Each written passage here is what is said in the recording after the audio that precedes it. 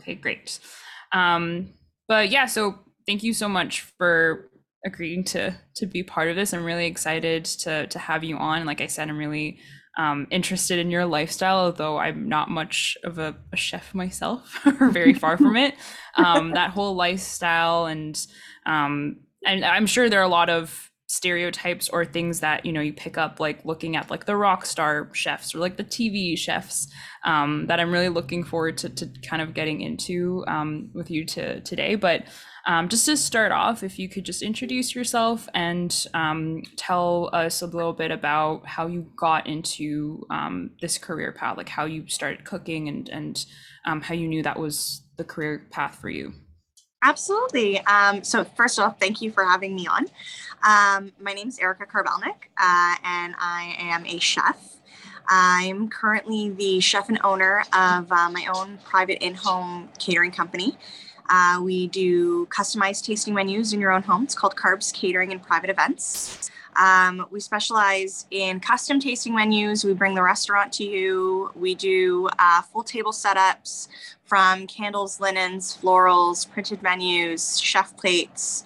And we work one-on-one with you to create a fully personalized menu so nobody ever gets the same menu. We do large events, weddings, and bridal showers, that kind of stuff. Yeah, we've been in business now. This is our first year officially in business, but we started this in 2021 during COVID. I've been in the hospitality industry for just shy of 18 years. I've been doing this since I was very little. It's all I know how to do. And I am the winner of Top Chef Canada Season 9, as well as Chopped Canada. And there'll be another show coming out this year as well that I'm on. I run That my you won business. or you're on? I You can't cannot say it. say Yeah. that, Yeah. but I I am figured. I on it. figured. I run my business with my husband, Josh Karbelnik, who is also a finalist on Top Chef Canada. And we did the whole season competing against each other and up until the finale. So that was fun. So you didn't meet there, did you? No, my Oh, husband you and were. we've been together for 16 years. So we're, I don't want to say high school sweethearts. There was a lot in between, but we met in high school and we've been married for 6. Okay. And how was it competing against each other? Do you still talk Fun. about it? Yeah, we do. We love that competition between the two of us. It's just, I don't know, it's our kink. It spices up the relationship. No, that is really interesting. And I think maybe to a certain extent, it might be healthy. And it's great. At least one of you got to walk away, Yeah, we victorious. But know we're going to win either way. we know how to separate church and state, I guess you can say. Yeah. So business is business and home life is home life. We've both been in the industry for, probably about 18 years. He started at North 44 in the McEwen Group, and I started at One at the Hazelton Hotel in the McEwen Group. We both started as apprentices and kind of just worked our way up. We both went to Niagara College for culinary management and hospitality. And since then, we've just kind of worked around Canada and traveled back and forth from here in Vancouver. And I mean, we're mainly based out of Toronto, just soaking up as much as we could and working for some of the best chefs in the country. Yeah. And you said you started when you were 18, like Um, working in. I started at the age of like 14 when I worked at a movie theater and I worked at Wetzel's Pretzels and I was known as the pretzel girl. But professionally in a fine dining kitchen, I started at the age of 18. Yeah, I was just shy of, or I was just about to turn 18. So that was kind of your training. Like did you do any like culinary school or Yeah, just through so kitchens? Okay. after I did my apprenticeship, so I did my apprenticeship through high school. Um, I was one that I couldn't sit still and I really didn't love being in class. So I decided to take a co-op program. My husband, who was my boyfriend at the time, he was doing the co-op program and he thought that I would really enjoy it. So I went and I spoke to my guidance counselor and she said, yeah, if you can find a placement and there's somewhere that you want to work and you can get your hours, then feel free, let's do it. you can get your apprenticeship. So that's where I walked into one at the Hazelton Hotel, and I said, I want to do my apprenticeship here. And I did my apprenticeship for, I think it was so long ago, I think it was about 6 months, until they finally said, and, and like, I mean, I was going to school, I was living on my own. I was also working at a nightclub at the time because, I had bills to pay, but all day I was either in school or at my apprenticeship, until finally they hired me, and I worked there for 3 years. And then I went off to college, at Niagara. Okay. So, and at that point, were you just following like something that, you found, like you said, in high school, you couldn't sit still, and, you wanted to do something, I guess, with your hands and like be more, active, like not a 9 to 5 desk job.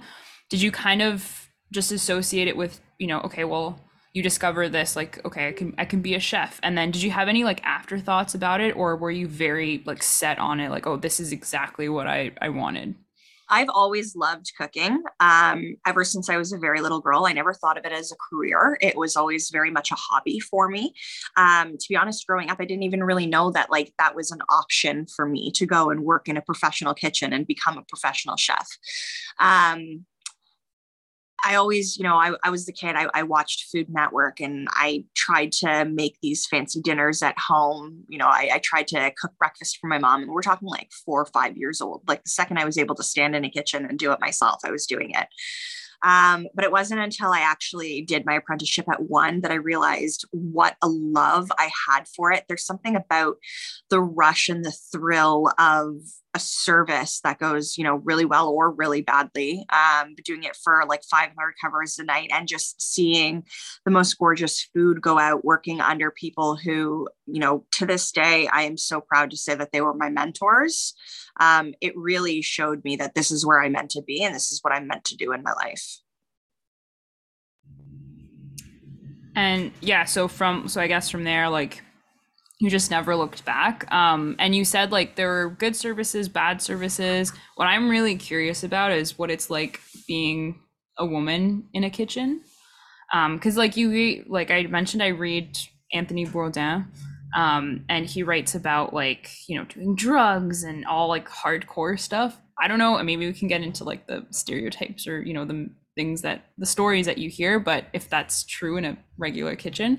But what's it like being, I don't know if at the time like you were one of the only women in the kitchen, or if you like, it might be different like from city to city, but can you speak to like that experience where or did it not feel like, oh, I'm the only one, Yeah, working absolutely. here? When I was coming up in those kitchens, I was definitely one of the only females in the kitchen. My sous chef was a female, and she's, a badass chef to this day. She's very well known in Toronto, and but other than her, I was one of the only females. I want to say that, being in a kitchen, I don't love that stereotype. Because for me in a kitchen, it doesn't matter your race. It doesn't matter your gender. It matters if you can cook, and that's it. You have to have a backbone. Yeah. You have to be able to handle the industry. And, this job is hard. You're working 18 hours a day. You're not getting any sleep. You're running into those, chef cliches of you go out drinking after. There's lots of drugs. There's lots of alcohol involved. You're running on next to no sleep, and you wake up the next day and you do it again. You're getting screamed at by your chef. I mean, back then, nowadays, not so much, but, back then you were getting screamed at by your chef. You were called names. You were, told that you were incompetent. And at the end of the day, it just mattered whether or not you could take it. And if you had that backbone to be able to take it. I think the stereotype comes from that, a lot of women, they don't want to be spoken to like that. And understandably so. But coming from that culture, I'm never going to say that it was okay, because it's not okay. But it definitely makes you grow in a different way. And then when you become that chef, you can then decide, how you want to take that and where you want to go with that. I'm not a chef that, even though it happened to me, I'm not that chef that stands in the kitchen and will yell at you and throw things at you. There's different ways of teaching, and it's just all how you perceive it and how you'd like to spin it, to make it your style. We don't have that military aspect anymore that we did back then. I think women, we're constantly told that we have it harder. So we constantly believe that. And then we have to prove ourselves even more. I don't know. I'm that type of person. Like, I don't see it in a kitchen. I don't see what you look like. I just care if you can make damn good food and if you know how to work a service, and, you can get your ass kicked during a service. Like recover from that exactly. kicking, yeah. essentially. You have to be able to bounce back. And, that's what it's all about. It's all about the recovery. Listen, at the end of the day, we are all human. You're allowed to have feelings. You're allowed to cry. You're allowed to go home and be upset. I have so many memories of like just going into the walk-in and putting my head down on the floor and just crying because it was such a bad day. It happens, but it's how you recover from that. And if you truly love what you do and you truly love this industry and you're willing to take it and willing to do it, then that's what matters. And you just show up the next day like it never happened. Every day is a new day, and you keep pushing. Why do you think that is, that like that whole, military, aspect of it? Where do you think that came from? Like, why? I mean, again, this is just an honest question. I know it's a very important job. You want to please like your diners, you have a reputation to maintain, but where do you think that like culture came from? Like that whole, our lives are on the line.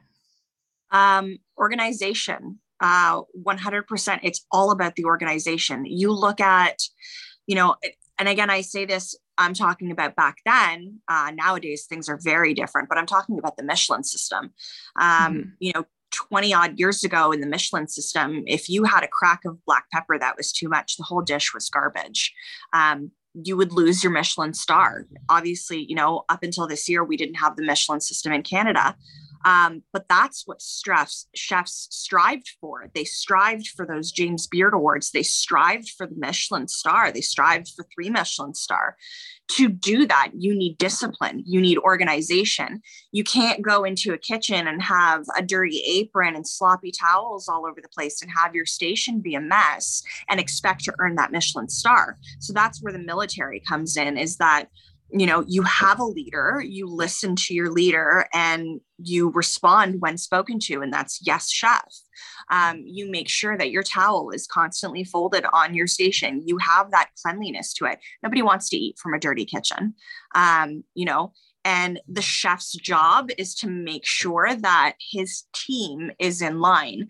But you have to be a certain person to be able to lead a team. You have to lead by example. You just can't stand at a pass and scream. It doesn't work that way. You have to be able to show your team that you're in it with them. But I definitely think that's what it strives from. It strives from perfection. Yeah, that makes sense. Like people just kill themselves over getting, that recognition, the Michelin stars. Yeah. And I mean, there are some like people who aren't really, in it to get like awards, like, it's all great to have James. Yeah. I'm not sure if you've seen the new movie. I actually just watched it last night, so I'm all about it and laughing about it. The new movie, The Menu. Oh yeah. I responded to your story on that. Did you? Okay. Yeah. I was like, I wanted to see it because the trailer looks very like mysterious, but it shows you like that side of the kitchen where it's like you're saying the the stereotypical. But the whole point of the movie, and it's actually quite comical if you understand our industry. If you don't understand our industry, I think it's kind of just going to go over the head. It gets dark. It's pretty dark. But it's so true. What the movie was talking about is that, this chef works his whole life for all these accolades and these awards and his perfection in the kitchen. For what? For these pretentious people to sit in a restaurant and think that they are owed the world because they have all this money and, you owe them everything because you're the chef, and that is what we do. For some sick reason, we absolutely love it, and we strive for that approval, I guess you can say. I mean, you know, I do it like every chef does. You strive for that approval because you're proud of your work. You want to be proud of your work. You want to be told that it's good. You want to show people that you are the best of the best. It's a great film. I thoroughly enjoyed it. Oh yeah, I'm definitely gonna watch it. Like I have it lined up. Like that's what I'm Yeah, doing yeah. It's later. that I like how and Dominique Crenn, I think, was actually one of the consultants on that movie. And when I was told that she was a consultant, it like immediately clicked for me, and I was like, oh, that makes so much sense. Like I can completely see her style and everything that she is in this movie. It's great. Yeah, and I mean, how do you think it compares to how chefs are typically portrayed in movies? I think it was spot on. Like you have to have like some sort of realism to it, not just the glamorous Yeah. part. No. I think this movie was spot on. It was 100% spot on. It was great. Okay, well, you heard it here first, folks. Yeah, no, I'm definitely I like watching. I mean, obviously there's like competitions, TV shows where you get to see, I mean, when you're talking about things like Hell's Kitchen, there is some degree of, you know, drama added to it, Mhm. but you can really tell like the hard work that goes into just producing like one dish, you Yeah. know, like the perfection. It has to be precise, and Yeah, like of you see course. it, the common thread, like you said, is you have to be organized, you have to be clean. Yeah. It's, yeah, it's not like that messy artist, you know. Mhm. You I know, mean, the as long reason as the food is why, good. yeah, the reason why people eat out is because they want to eat something that they can't make. Make, They yeah. want to eat something that is new for them, or even, you know, familiar, but just done really well. Like, I'm not going to go out to a restaurant, even if I wasn't a chef, I'm not going to go out to a restaurant and go get what I can make at home. They want to feel special when they're eating something. So it's that they want to feel the love, and love is so important when you cook. So important. So I think with kitchens, like what, you know, in the menu, he talks about it. And he says all our dishes are made with love, but you can tell that they're not really, because once you get too pretentious about it, you do take away the love and you do take away the fun, and that's not okay. I'm very free with my food. Like I don't believe that there's boundaries in cooking. So where did you, like, because you said you run your own like catering Mhm. business with your husband. What, at what point did you say, okay, well, you know, enough of, you know, working in a kitchen, of the pressure. I'm gonna start my own thing.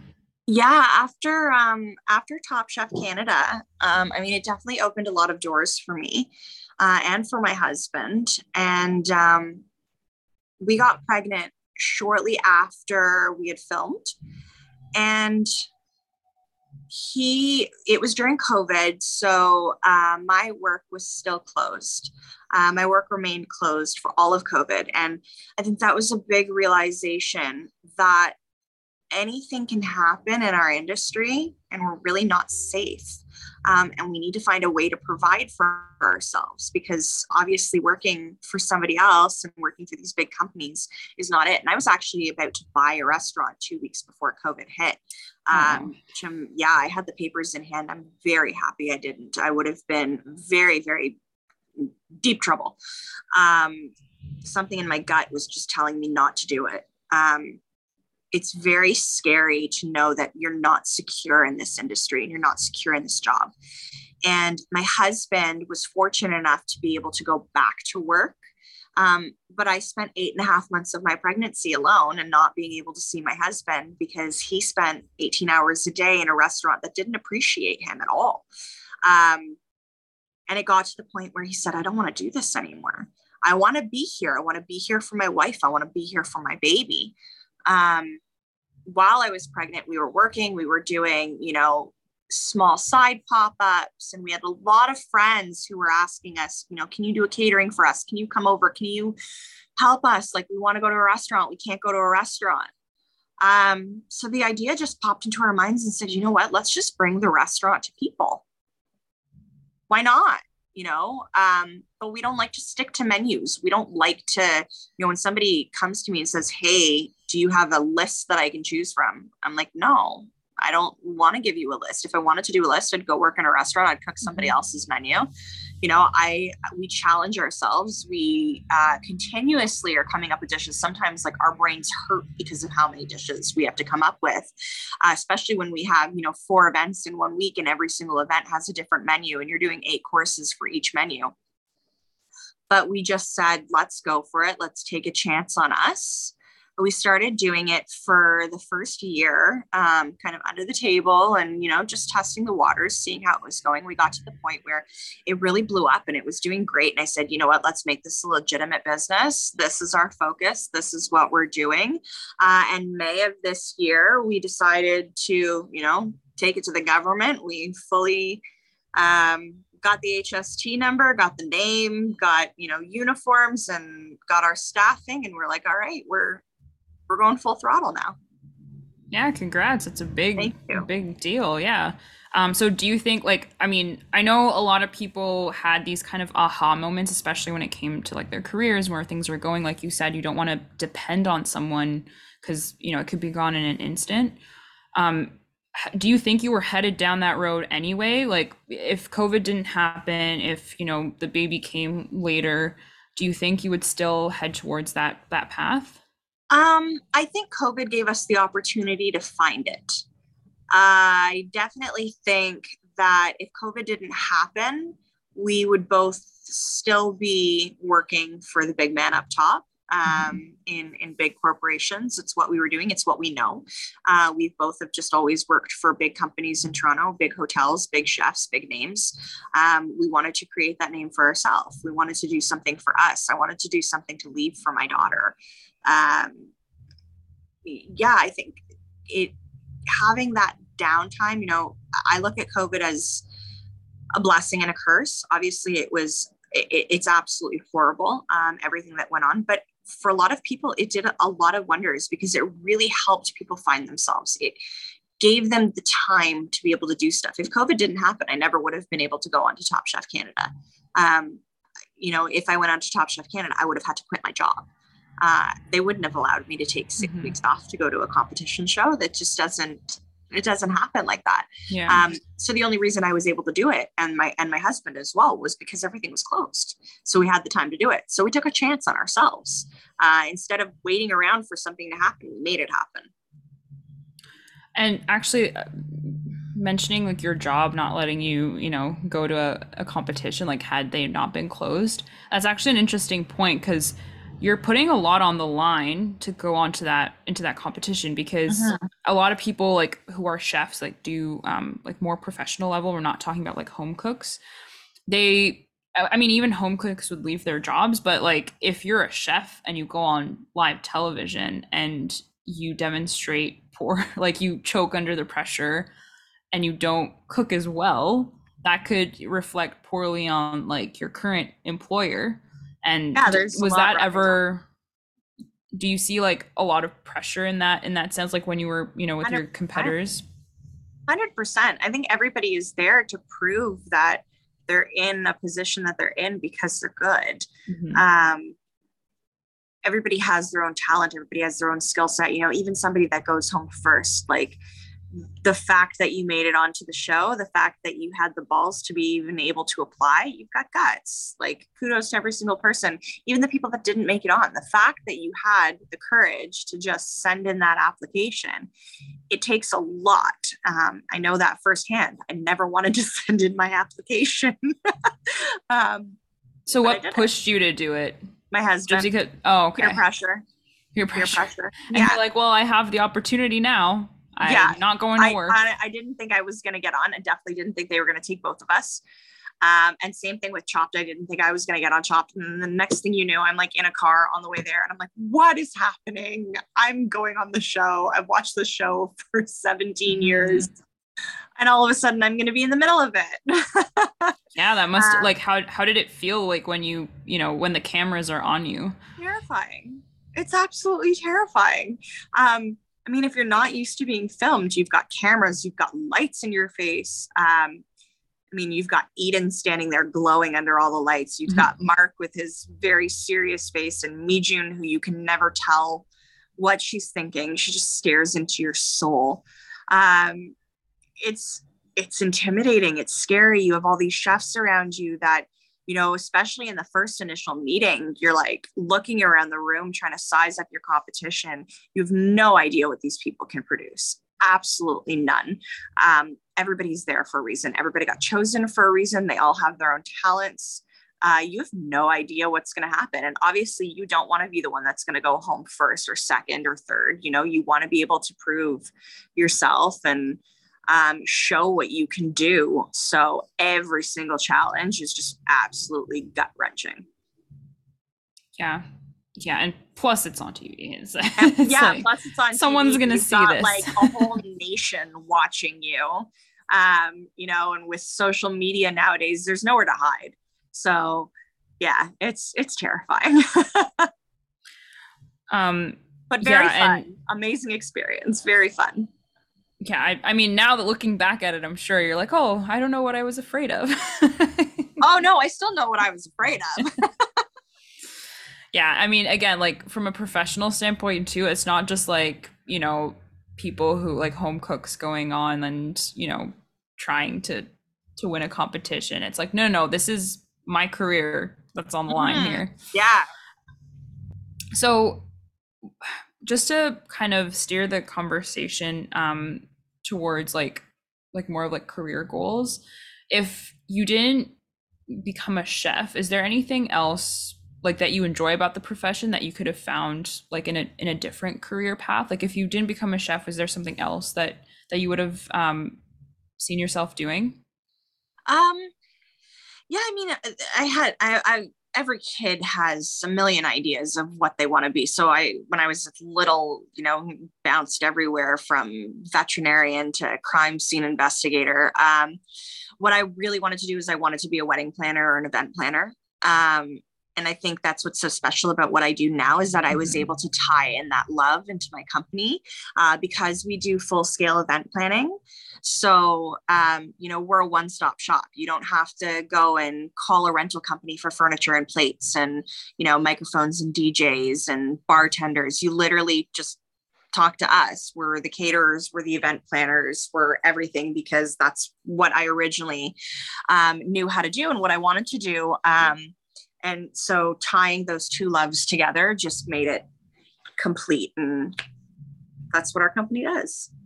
And are there any, so I know like going from a really intense like professional kitchen to, running your own catering business, are there any assumptions or, things like, oh, like catering, that must be easy, like as opposed to working in a kitchen? Because I know what watching these shows, whenever someone says they work for a catering company, like it just seems like it's okay, well, it's nothing. Yeah. And I definitely can say that, I'm guilty of that as well. When I used to work in high-end kitchens and somebody would come on and say, I'm a private chef. And you're like, okay. No, it's just as hard. It's just as demanding. I just got a job offer 2 days ago for a very big paycheck. And what this client wanted was just absolutely absurd. And you'd still be there 17 hours a day, and there are restrictions. And, they wanted you to mill their own flour and go milk your own cows. And you're still doing the backbreaking work. It's still hard. You're doing it alone. You don't have a brigade or a team behind you. So some may say that it might be even a little bit harder sometimes. Yeah. Yeah. That's crazy. Yeah. Your own cow. You have to be prepared for absolutely anything when you're doing catering. When you're off site from your kitchen, you don't have certain things and anything can happen. You have to be prepared for anything, everything. So it's quick thinking. It's, getting on your feet. Maybe you're not doing a service for, 200 people a night and you're not moving as quick. But it still takes a hell of a lot to do what we do.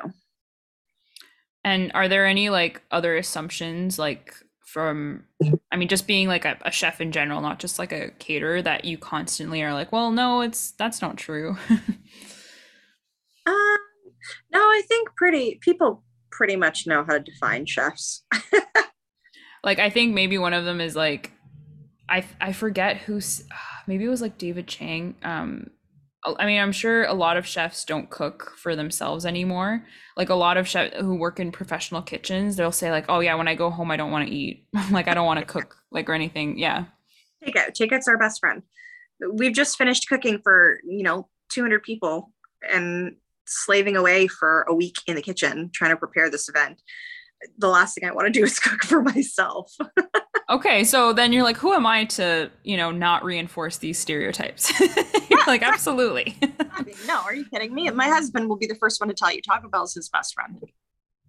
Yeah, I mean, again, like it makes sense. Like you said, you're just cooking all these meals, and I mean, I'm sure obviously you're tasting them too. So it's not a full meal, but I would assume that you wouldn't be very hungry after, tasting, Um, perfecting. yeah, I mean, there's a lot of times, even when we're cooking dinner, like you're just tasting so much that by the end of it, you're just like, I don't want to eat anymore. No, definitely after a service, you're hungry, but we generally feed that hunger with beer. Oh, okay. Other ways, yeah. Yeah. And you also have like a big like social media component to your business too. So Mhm. how do you balance those two? Like doing the actual like catering jobs and event Mhm. planning, but then also you have to like advertise and post stuff on Instagram, make it look Yeah, nice, the nice little absolutely. chocolate shots. I mean, it's sad to say, but social media runs the world nowadays. If you're not on social media, then what are you doing? It's like it didn't happen. And I absolutely hate saying that. But, I have two different entities on social media. I have Chef Erica Kay and I have Carbs Catering. I'm an influencer on one, and we're doing, I do easy recipes that people can make at home. And then you have my fine dining aspect, which is Carbs Catering. So it's great to be able to show, once upon a time when you went into a job interview, you actually had to have like a binder, a portfolio. You brought your portfolio with you so that you could show this person or, the person that's interviewing what you do. The great thing about social media is that it's there. It's It's there, there yeah. for everybody to see. My business card has a QR code on it. So literally anybody that comes up, all they have to do is scan the QR code, takes them directly to our Instagram page. Boom, you can see everything that we've done. It's definitely a balance. We do all our own photography as well. So before every event, the night before every event, we do a run through of every single dish. We make sure that it works. We make sure that there's no changes that need to be made, and then we photograph it. And those are the photographs that you see on Carbs Catering on the Instagram and on our Facebook. And it also, people eat with their eyes, so they want to be able to see visually what you're doing, what you can do. Why are you different than the person down the street? So it's very, very important to showcase what we do, from our table setups to our plates to us actually working in the kitchen. And like you said, like you do a rundown before each dish, and that says a lot because you don't have a menu that people can pick and choose from. So Yeah. every time you're making a custom menu, and then every time you have to go through this process. Yes.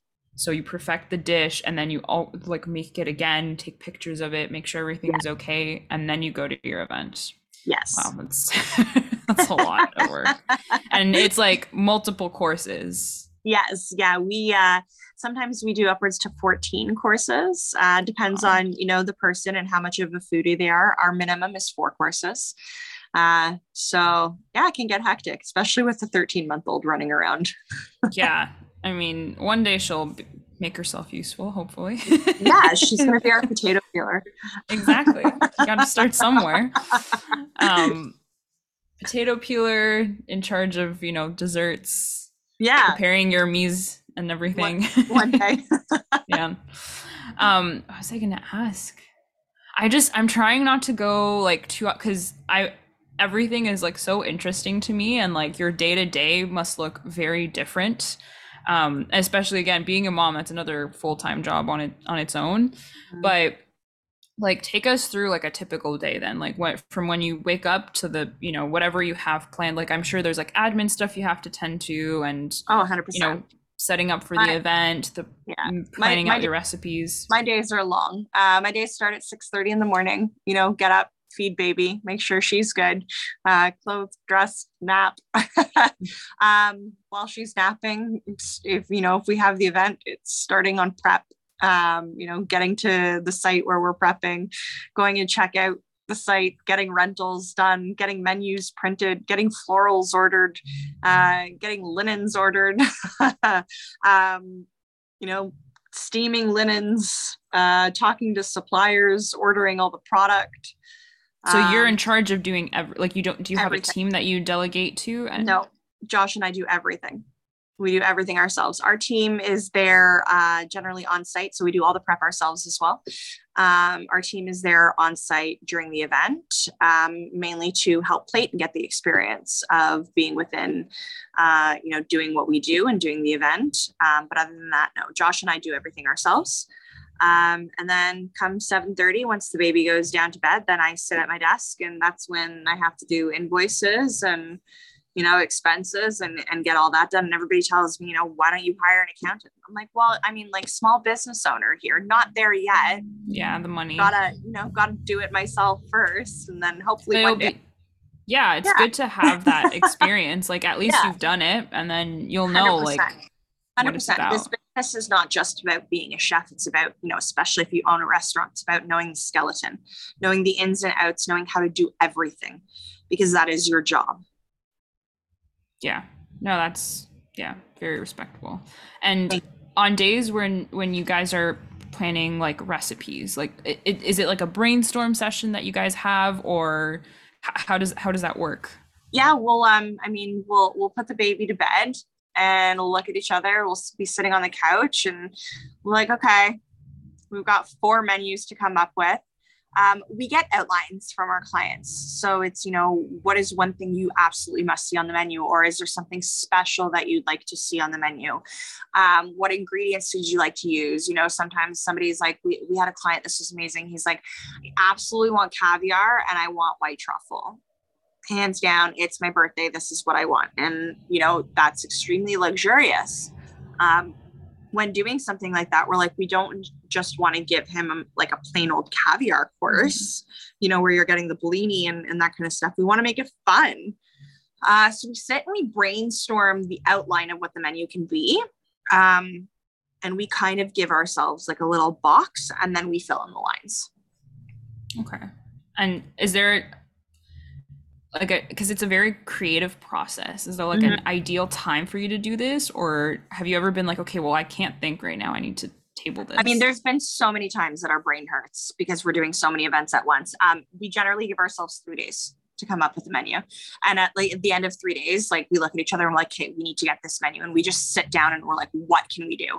And we just kind of go through different ingredients and go through the dish, and like, we think about the people that we're doing it for, because we get to talk to our client, especially if we know them, which makes it 10 times easier. But we talk to them, we find out their likes, their dislikes, places that they like to travel within the world, if they want to be transported somewhere through, the night of dining. And then we just create a dish based on them, really. And like you said, there's like that whole, journey, different cuisines, maybe. Is there a cuisine that you are particularly like well versed in, and are there ways that you keep up with new trends and I mean, I'm classically French Italian trained. My husband is classically French trained, but we've traveled so much throughout the world. I have a very diverse background. I'm Moroccan, Polish, Israeli. So I bring all 3 of those to the table. We've traveled to many places in the Caribbean and Mexico. Mexican cuisine is possibly one of my favorite cuisines. I was just recently in Spain. We've been to, Switzerland and different places in Europe. So everywhere we go, we try to eat as much as we can, and then take back as much as we can, and really just study and focus that cuisine and bring that into our cooking here. Yeah, I would imagine like everything that you eat, you're like, well, especially going on a trip, even if it's vacation, you're like, oh, this is a business trip for me. I mean, we don't look at it that way. We definitely try to enjoy ourselves while we're there. But things will just stay. Like we compartmentalize, we put it in our brains. It's there, it's in a file folder, and it's there for when we get home. Every Well, time I that travel somewhere, I literally can't stop making the food. For like 2 weeks, I come home and I'm like, I need to make all this food. And I drive my husband nuts because he's like, we just had like 3 weeks of this food. And I'm like, I can't get over it. I need more. well, that's how you perfect it, and then you get, that way you can incorporate it and like grow like your Exactly. menu options. Yeah, Yeah. exactly. No, that's yeah, that's great. Like it's great to be able to like go somewhere, taste a dish and like pick out like all the notes and do you like doing like blind taste Oh, I testing love it. challenges? Love it. Love it. It's so challenging. Yeah, I mean, It shows you like what your palate can do. And it shows you how important it is to see things and what food looks like. and like reverse engineer kind of. Yeah, yeah, it throws you off completely, but it's so much fun. I wish Yeah. we had one of those challenges when I was on Top Chef. Yeah, those, I mean, I think like a lot of shows like on YouTube too, like Bon Appetit, like they do a lot of those like reverse Mhm. engineering and yeah, having a palate obviously is crucial and It's our most it's important tool. yeah, it's what allows you to kind of steal, tastes from other dishes that you like. Yeah.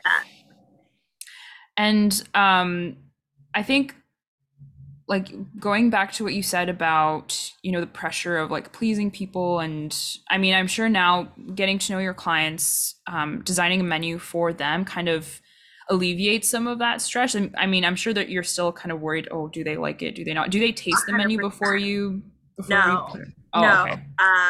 They don't get to see anything. They get to approve the menu. So we send them off a draft and we say, this is what we're thinking. Let us know whether you love it or hate it. All and any feedback is welcome. If you hate it, we change the whole thing and we go back to the drawing board. And that's how our process is.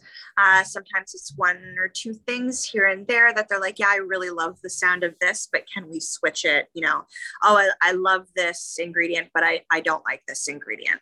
And that's the pleasure about what we do. That's why it's so custom, is like you don't get to go to a restaurant and do that. You can't tell Yeah. the restaurant, hey, I don't like this shellfish broth, can you change it? So that's what we do. We're able to just switch things. Well, typically at a restaurant, people who modify they're like, oh, no peas or no tomatoes on this. Like they're kind of not really appreciated by the chef. They're like, it's Chefs, not how I intended it. exactly. A chef serves a dish the way that they feel that it's supposed to be eaten. So once the modifications come, you're like, why? I perfected this dish the way that it was supposed to be. This is how it's supposed to taste. You're going to take away one flavor profile, the whole dish is going to taste different. But everybody has their own preference. Again, that's what the pleasure of eating is that you should be able to eat the way that you want to eat. And that's why I love what I do now, is because the guest gets to eat the way that they want to eat. There's no rules. Rules are made to be broken. And that's what we do in our company. So we break the rules. But is there like a pet peeve that you have, like when someone tells you like, I mean, you'll always come across, I'm sure people who come to you are probably more like, foodies and interested in, Mhm. experiencing different kind of cuisines or tastes. But is there like, have you ever encountered like a customer or someone like even when you were working in a professional kitchen that you're like, I don't understand, just give them chicken fingers and Yeah. leave me alone. Don't go out for a steak if you like your steak well done. I mean, It's, there, some people are like really, and to be yeah, honest, there is the science to back you up on that. It's not necessarily good for you to have a well done no. I steak. mean, each your own. You can eat the way that you want to eat, but once you get to that shoe leather, like there's just, what's the point? What's the point? But is there like one pet peeve that you have, like either a demand or like something that, you're like, no, this has to be done this way. I don't care what your preference is, Um, other than the steak. That's a common one. It's a common one. No, I don't think so. I mean, there can be things that get aggravating, especially with working with so many different people, and we get a lot of demands. There's nothing that we haven't seen or haven't done when it comes from people. Things could get aggravating. We'll clench our teeth sometimes, but that there's a reason why we do what we do. It's because we're there to please, and we're there to fulfill those requests, and whatever it is, we can do it. So yeah, I mean, there are things that get aggravating, but I'm sure I'm going to have some people listening to this, so Yeah. But yeah. I mean, some chefs do see it more as like, this is my art on a plate. And like, Mhm. I'm not trying to please you. I'm just doing like showcasing what I can do, the flavors that represent me, or like the typical cringe, this is me on a plate kind Yeah, of I think it statement. depends on what you're cooking for. I mean, obviously, if you're cooking for a competition and you're creating a dish, and um, everybody has their preferences. 2 out of 5 people might not like your dish. That's their preference. They're allowed that preference. If you like your dish and you think it's perfect and you think it's the way that it was intended to be, then that's the way that it's intended to be. I think people might confuse like there are things that, from a technique standpoint, like the temperature of like the protein that you're cooking Mhm. or, the execution, like if, your sauce is like clumpy and breaking, like there are certain things that, yeah, that Yeah, dish is bad. those are But basic. yeah, but from like you said, the preference point, that's what makes it very hard to like to be a judge like on a Mhm. competition or like if Yeah, you're critiquing.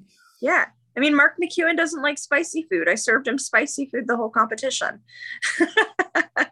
That's his preference. I'm not changing who I am. I'm still Yeah. going to serve you spicy food. I'm Moroccan. It's what I do. Yeah, and like yeah, that's the thing. Like there if you're gonna be a judge, like you have to have a pretty You have to like be open to broad, it. Yeah, yeah, and or be open to taste, yeah. he's a great sport with it. He'll eat it and you'll still love it, and he'll just sit there and he'll be like, oh, you got the sweat coming off of me.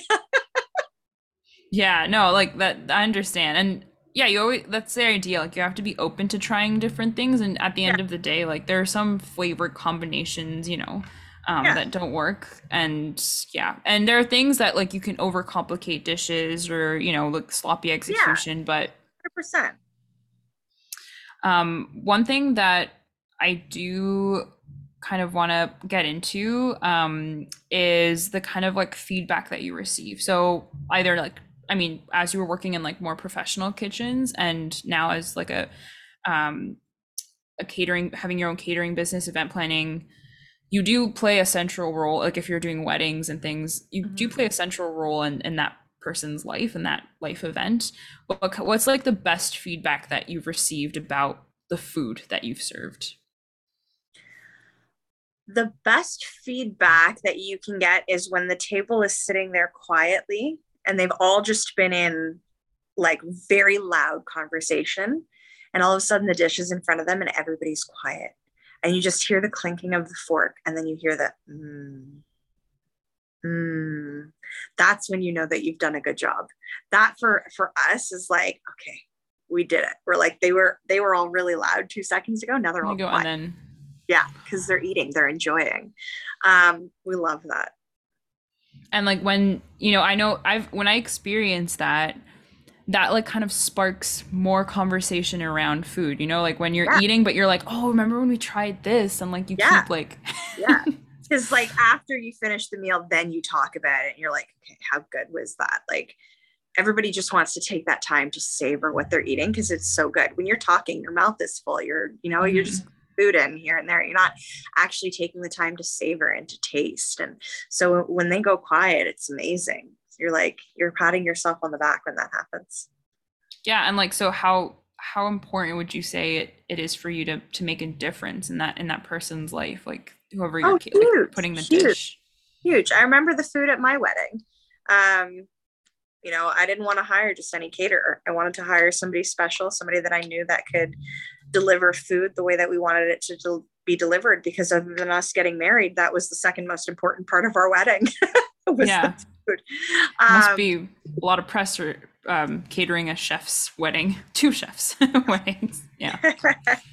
um, it's great. I mean, I still remember every single dish I had at my wedding. If you make it good, you make it memorable. I got married 6 years ago. I can tell you down to the garnishes what were on my plates, and I didn't even get to eat.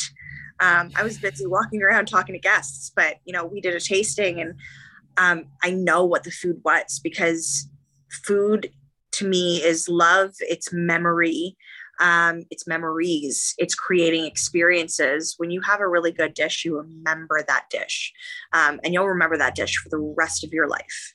If it's not that memorable, you're not, 10 years down the road, I'm going to have no idea what I ate last Tuesday. What are like the top like three dishes you've had in your life? Oh my God, that's hard on the spot. Doesn't have to be top three. Like there could be some contenders, but like off the top of your head, like what are the best meals you've had? Oh my God. Off the top of my head, well, restaurant in Montreal, Au Pied de Cochon. I love Martin Picard. I love foie gras. But I love his food. I want to say he had two dishes. He had a stuffed ham hock that was absolutely gorgeous, and his duck in a can is phenomenal. Oh my goodness. I want to say there was a dish that actually a chef friend of mine made, and he made it for mine and my husband's anniversary. It was just absolutely beautiful. It was so elegant. It was a capellini pasta done in a reduced whey sauce, and it had caviar on top, and it was served in a martini glass. It was really old school, but wow. It was just perfect.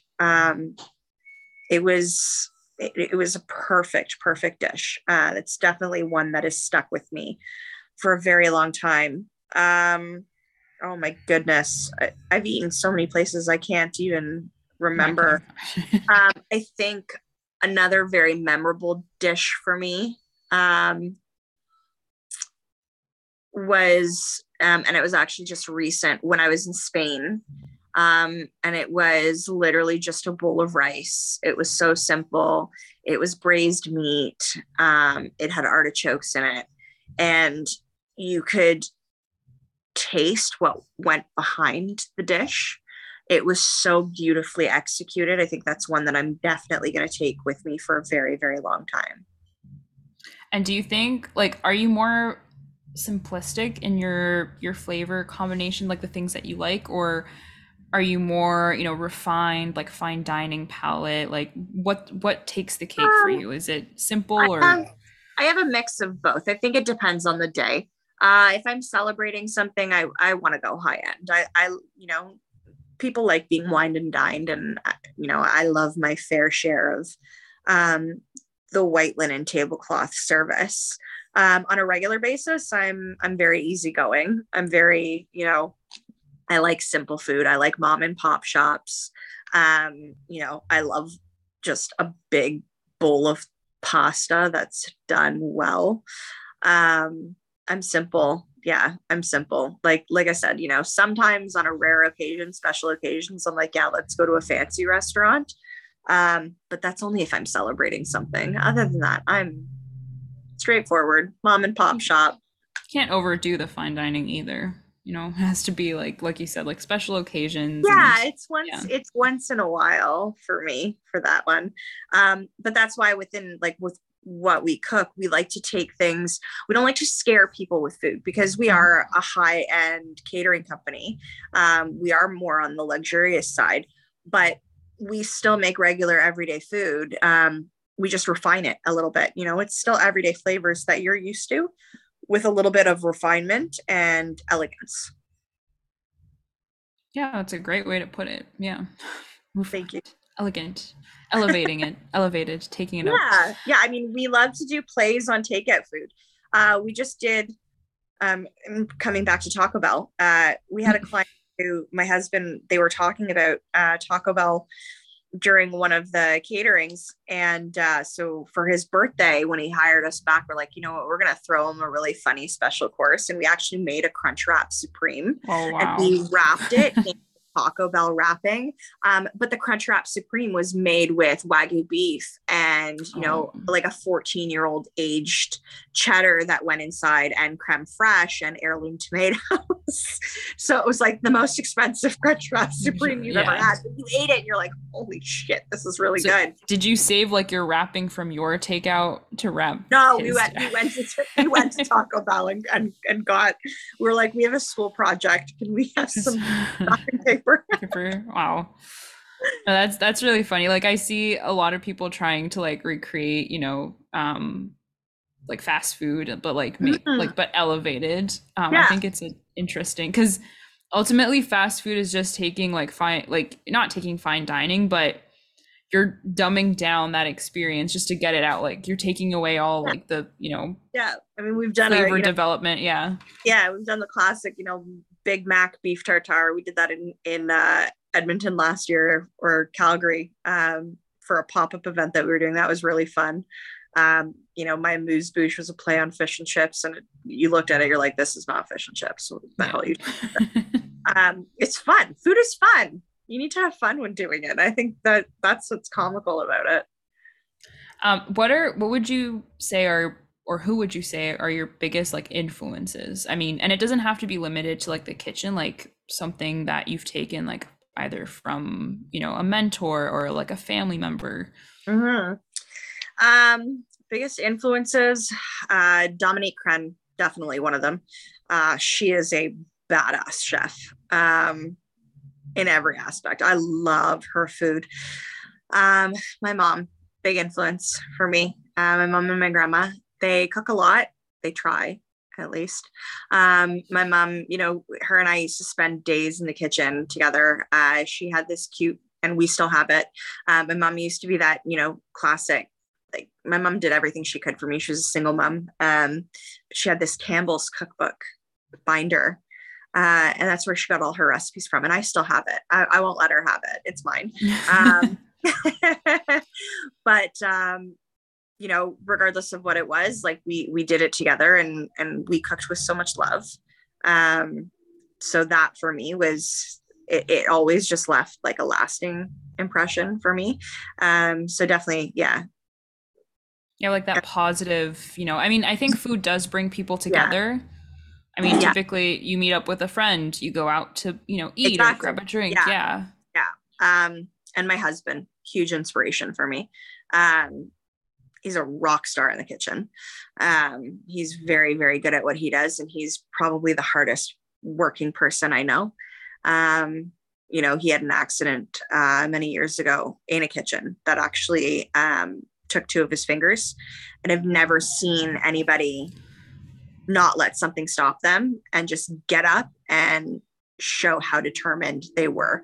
And he's a badass chef. Like, he's just a rock star in the kitchen. Yeah, you have to push through like you Yeah. were talking about earlier. Like it's Yeah. it's not an easy job. No. Yeah. And so like you said with your mom, like is that something that you want to carry like forward like with your 100%. own children? 100%. 100%. I love cooking for her. She's my biggest critic. I'm in the midst of drafting up a cookbook right now that hopefully will be finished this year, but it's completely dedicated to her. So she'll have like a fancier version, that you and her can have. You'll have your own copies of it, like the cookbook. No one will have to steal it. How is it cooking for kids? Hard. Yeah, that's Ends up on the floor. yeah. You spend all day making it. They're like, I don't care. Thanks. Yeah. I'll take one bite. Now it's going on the floor. It's hard. Do you have that approach where you're like, well, this is what we have. You're gonna eat this, or No, I'm horrible. Everybody tells me that that's what you have to do. I'm like, but she's hungry. So I'll just get up and try to make her something else that I know she'll like, and hopefully she eats it. you just hope that she'll eat it. Yeah. One day she'll realize she's like, wow, I had two basically Michelin star chefs cooking for me, and I never appreciated it. She's been eating solid food since 6 months old. I started her. I started her on purees, but only for a month. And then come 7 months, I was doing baby led weaning. So it's actually giving them, normal human food and finger foods. And I did a mix of that and purees. But I mean, she tried her first oyster at 8 months old. Wow. Yeah, How did she like it? she loved it actually. Wow. I have a picture with her at, I think she was 8.5 or 9 months old. We went to Lobster Fisherman's Clubhouse or whatever for my grandmother's birthday, and she's sitting in her high chair with a piece of tenderloin in one hand and a piece of lobster in the other. The bougiest kid I've ever seen. It's like her parents are obviously chefs. They're teaching her well. Only go for the oysters and the steaks. Yeah, I mean, why not? No, she loves food. She's a great eater. I mean, we made tonight like homemade fish sticks for her with cod, and she loves her fruit. She eats Moroccan food. She had Persian food the other day. Like, she's very well balanced in her palate. And she takes well to spices. So that's great. I mean, she's part Moroccan, so. I don't know if you can see it in the background. I have a tagine in the background on the stovetop. Oh yeah, I can see it now. You pointed it out. Yeah, because I'm Algerian, so like we have similar flavor profiles. I didn't want to bring it up because you were like so into like your whole backstory, but yeah, like I really like that. Moroccan food, Algerian, I mean couscous is like, I used to have it once a week. Like it's like traditional, like we do that like once a week. Yeah. Make it from scratch. Yeah. Oh my god, yeah. And like we steam it. The number of times I have to tell people you don't throw it in a pot of water. No. You have to steam it. That's good for you. That's awesome. That's one of my pet peeves. Couscous is a staple in my household, but I do not make it. Yeah, I go to my local Moroccan store, Israeli store, and I buy it. I don't have the time to do that. I don't know how to make it. Like my grandmother and stuff, like they used to make it from scratch, but like I'm like you. I don't far from. Oh, that's like my stepmom. My dad's wife. She's like that. She like everything she does from scratch. So every time we go to my dad's house, like my husband and I just want to sit in the kitchen with her all day. It's amazing to just watch her. Yeah, I mean now we have like out of convenience, like you can buy your own like pasta sauce, like, but no, for them it's you have to make everything from scratch. Yeah, that's why in Morocco you only have couscous like traditionally once a week. Yeah, it's like a staple every Friday. That's what we have. Yeah. That's amazing. I love that. I was one more question. I just want to kind of like taper off. I don't want to take up too much of your time, although I think your career is really fascinating. Thank you. If I were talented, maybe I would have explored something. Hey, anybody can cook. Go do it for fun.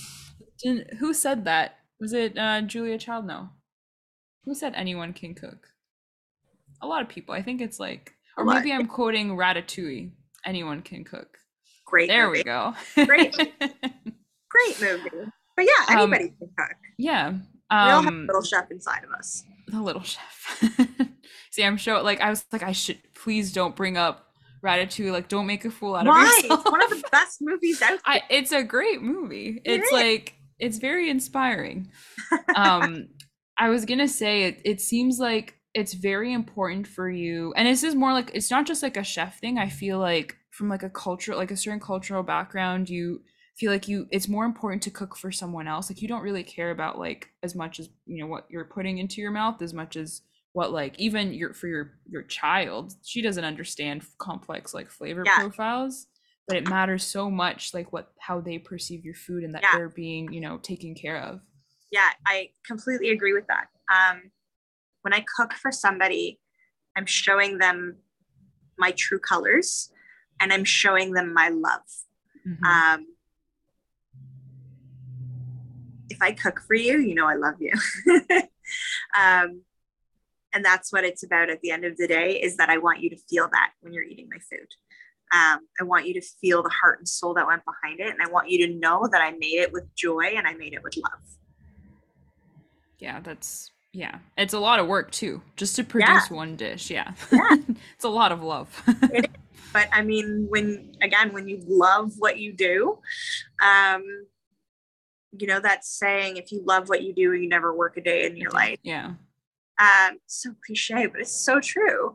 I mean, I'm exhausted sometimes, you know, but I never want to stop doing what I'm doing, especially now. Yeah. And yeah, I think like when starting your business and you're just you're starting Mm-hmm. off. It Just begins starting. now. Yeah. Yeah. There's so much more to come. I'm very excited for everybody to see what's coming in 2023. We've got a lot of big things happening. Yeah, I'm excited as well. Just to end off again, I know busy lady, you have to wake up at 6 a.m. tomorrow. Um, what's something that maybe you would have done a little bit differently, like throughout your career? And is there any like advice you would like to offer, like a young woman becoming a chef, like either, working in a professional kitchen or trying to branch off on their own? I think I would have slowed down a little bit more. I think I would have slowed down and enjoyed life a little bit more. Um, Not taking things so seriously, I guess. Mhm. But I mean, I did, and it got me here today. Um, Advice for people coming up in the kitchen, I think, is, you know, like I stated earlier, um, love what you do, head down, listen, cook your ass off, cook your heart out, experiment. If you fail, give yourself room to grieve or to, you know, figure it out. Give yourself a moment, but pick yourself right back up and get your ass back to work. Plain and simple. Don't give up. Just keep doing it. If you love this and this is what you want, it's not always going to be easy days. So you have to be able to persevere through those really, really hard days. And there are going to be really hard days. This industry is not easy at all. Um, but you're allowed to make mistakes. You're allowed to have feelings. You're allowed to have emotion. Wipe those tears away, buck up, do it all over again. Wow, that was intense. I'm like starting to tear up right now.